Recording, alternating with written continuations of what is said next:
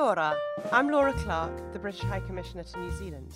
Welcome to another episode of Tea with the High Commission, the British High Commission's podcast, where we interview a range of interesting people talking about anything and everything, and in the process discover the great connections between the UK and New Zealand. Kia ora koutou, and welcome to our latest edition of Tea with the High Commission. Our guests today are Sir Ben Ainslie and Grant Simmer, two of the most successful sailors in the history of sport. They're here in New Zealand to compete in the America's Cup yacht race with Ineos Team UK. Sir Ben, the team principal and skipper of Ineos Team UK, claimed his first Olympic medal, a silver, at age 19 in 1996, before winning 4 gold medals in a row, the last on home waters in the UK at the London 2012 Olympics. He was also part of one of the most remarkable comebacks in America's Cup history against New Zealand in 2013. Oracle Team USA came back from an 8-1 race deficit by winning 8 races in a row to secure the 34th America's Cup. Grant, Ineos Team UK CEO, is a legendary America's Cup competitor, having featured in 10 campaigns and winning 4. His first ever America's Cup victory was a famous one back in 1983 as navigator on Australia 2, which marked the first time a challenger had defeated a defender. He was also the general manager for Oracle Team USA in that famous comeback win over New Zealand. So, introductions over. Welcome both, and thank you so much for joining us on our podcast. First things first, can you tell us a bit more about the America's Cup, how you got here in these strange times, how the race functions, who the contenders are? Go on, Grant, you're the expert. Okay, well, the America's Cup is unique in the world of sport in that when you win it, you get a lot of control over the event. As most people know, New Zealand won it in Bermuda in 2017, and then they scheduled the event here to be 2021 in a new class of boats, which everybody's learning about and struggling with. But that's been the focus, the technical focus. I'll come back to that. But this Cup has been unique in that we're operating in a COVID world, and it's had quite an impact on our program when we were in Europe. And now we're in New Zealand and enjoying being in a very COVID-free environment. But returning to this Cup, so the defender gets to define, together with a partner who's known as a challenger record, the very first challenger. In this case, this is Luna Rossa, the Italian team, and they conceive of what they want the next Cup to be. So they've gone with a very ambitious boat, very fast boat, very technically demanding boat, very difficult boat to sail. And these boats are out sailing here in Auckland now. The 3 challengers are sailing. That's really the focus of our work at the moment, is to get our boat debugged, sailing efficiently, and so Ben and the sailing team can throw the boat around, manoeuvre it aggressively, do what they want to do on the race course. Fantastic.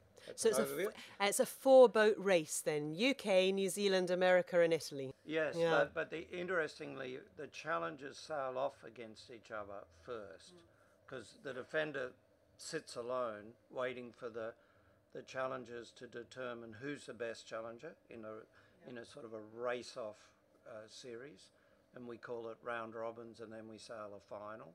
So we race each other, and then the 2 best challengers, one challenger is eliminated, the 2 best challengers race off, and the best challenger then races the defender in the America's Cup match. Nailed it. There we are. And Ben, so how does it feel to be racing under a UK flag again? Well, it's the America's Cup, as Grant's saying, is this amazing event of so much history, and the incredible thing for us as Brits is we've never won it. It started in 1851 around the Isle of Wight. I think it's the only international sporting trophy Britain's never won. So that's really our motivation and why we're all here. Got to change that history. Yeah, to get that cup home, and so that's why it's so special for us, I think. And Grant, you're an Australian. What brought you? What drew you to Ineos Team UK? Part, of course, from working with Ben. Well, the answer is Ben. No, the answer is Ben. Yeah. Really, and we talked about it. And we were talking about doing it for the last Cup. As it turned out, I stayed with Oracle. But then this Cup, after we'd finished in Bermuda, I pretty much went straight over to the UK. And I think that's one of the striking things about these teams is they are teams, very international teams of all the talents, and that's what's important. It's bringing in the best expertise across the board, whether that's on the design or the sailing. Well, you're right. It's absolutely a huge team effort. Yeah. We've got just over 100 people in this organisation, and yes, you need to have the best people. That's really what is the deciding factor in design and engineering. As Grant said, the maintenance of these boats is absolutely critical. Yeah. And then finally, as sailors, we've got to sort of get out there on the racetrack and get the thing round ahead of the opposition. So everyone plays their part. Yeah. It really is the most amazing team that needs to come together. And you've both transitioned in your career. So Ben, you've gone from racing solo to captaining in a team, and Grant, you've made an even bigger shift, I suppose, from navigator to management. Can you talk a bit about, because I'm really interested in leadership and the culture of effective teams. Can you talk a bit about what the transferable skills are that you've relied on, and what you think the key ingredients are?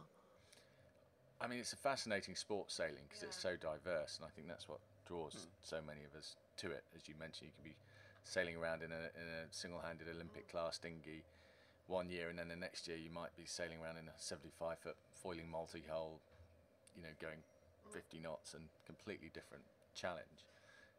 I think the really interesting thing for me coming through the sport and progressing is the technology and how much it's developed, particularly with the foiling technology that we've had in the America's Cup in the last 10 years or so, and understanding that.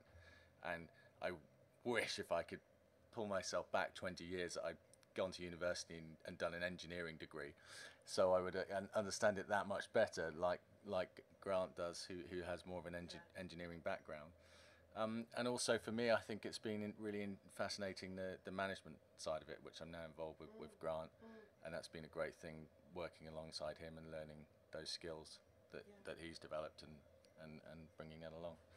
Yeah, and in terms of that team culture, because it's so important, obviously, the technology needs to work, but the team dynamic is really critical, isn't it? So how do you create that culture of a team and ensure that you have a team that is resilient and high performing at the times that really matter?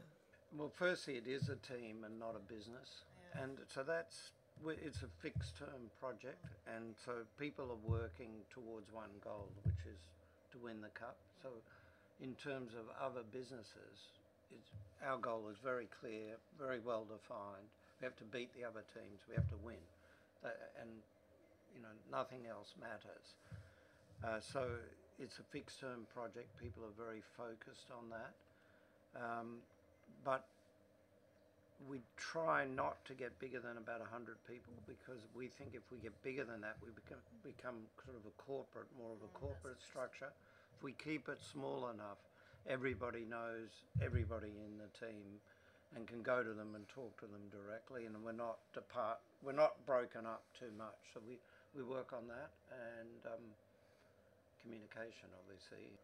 And interestingly, we are in a phase where we've been in a strong technical development, and now we're moving more to a sailing phase, and we're trying to make that transition because the racing's about to start, and so it's not so much about the designers, it's now more about the sailors, and so we as a team we're transitioning to that. It's a balancing act, really, isn't it? Especially now, as you say, it's getting more and more intense, and we're pushing everyone incredibly hard, and we can't push them over the cliff, but we need that intensity, because it's every hour that we can get out on the water counts for us right now. Yeah. And that's, to your question, that's where all the last 2 or 3 years of trying to build the team and get the right people in the right positions, I think, comes to its fore. You're really at that sprint stage at the end of that time, aren't you? Yeah, we're kind of, the term is in sports, we're in the tunnel. Yes. You know what I mean? Yeah. We come out of the dressing room and you're in the tunnel, absolutely. Yeah. Now, I think if I'd achieved as much as both of you have, I'd probably be like putting my feet up right now and eating a biscuit, I think. how do you continue to push yourselves to compete? And also, what role do your defeats play? How do your defeats help you? Well, I can start. I mean, going back to, you know, as I said earlier, the diversity of the sport is a huge driving factor, I think, for most of us that love the sport of sailing. And again, going back to the America's Cup and the history and the fact that Britain's never won it, that really is a big motivating factor for the team and myself included. And I think you know, that's what really drives everyone to keep going and keep pushing hard. But certainly with Grant, I'm impressed. This is your 10th Cup. 11th. That's a record, I think. And still, you know, one of the first guys in the morning and professional and a great sort of, I think, example to the rest of us. So hopefully I can keep going as long as he's. I enjoy being part of the team, as I just talked about, and I've been through. I've been in a lot of teams that have ended, some good, some bad, but you always take away. You're learning technically. You're learning about what you did right and what you did wrong in each team. Even if you win, you often make a lot of mistakes along the way. I just enjoy being part of the team, and most people think I'm pretty grumpy, but don't believe it. Don't believe it. But I can get pretty grumpy. You can be pretty grumpy. Well, I can get We'll pretty grumpy. I am particularly grumpy, particularly when things aren't going well, and then people just don't even look at me. There's a bit of that going on, but I just enjoy being part of the team and mixing, and you know. And of course, no race is the same, is it? Because each time the technology has moved on, the techniques have moved on, you've got different people in play. The other thing is the sport of sailing, you can do it all your life, which, you know, you can start from a very young kid and you can still be sailing well into your 80s and enjoying it. Yeah, which is unusual in sport, isn't it? Normally you've got a much narrower window. It's a bit like golf, really. I mean, your competitiveness as you sort of slowly get older at the top end of the sport tapers off. But you can, like Grant says, you can still be out racing on Sydney Harbour on a Sunday afternoon race. Loving it. Having a good time. And obviously learning more and more about the technology of sailing. It's a very challenging technical sport, and these boats in particular. So that's really engaging. So New Zealand is a country that really does punch above its average in sport, and is very proud of that. Yeah. And so it's a, you know, you've said it's a bit like taking on the All Blacks of sailing. What do you think? Why do you think New Zealand does so well in sport? You know, for a country of 5 million people. Yeah, I mean, I sailed with Team New Zealand actually for the 2007 America's Cup. So I lived here in Auckland for 3 years and got to know the team pretty well, and actually some quite close ties with the All Blacks and other sports teams. I think it's just amazing work ethic that Kiwis have, and they're very practical people, and seem to be very able to sift through what's important and what's not.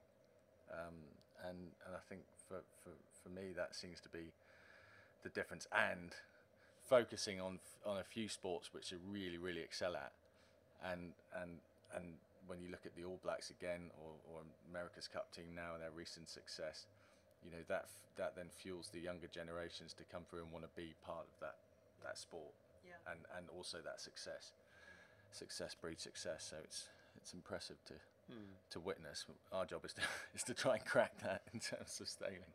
I've obviously been on the other side, never worked for Team New Zealand, but they're normally very innovative.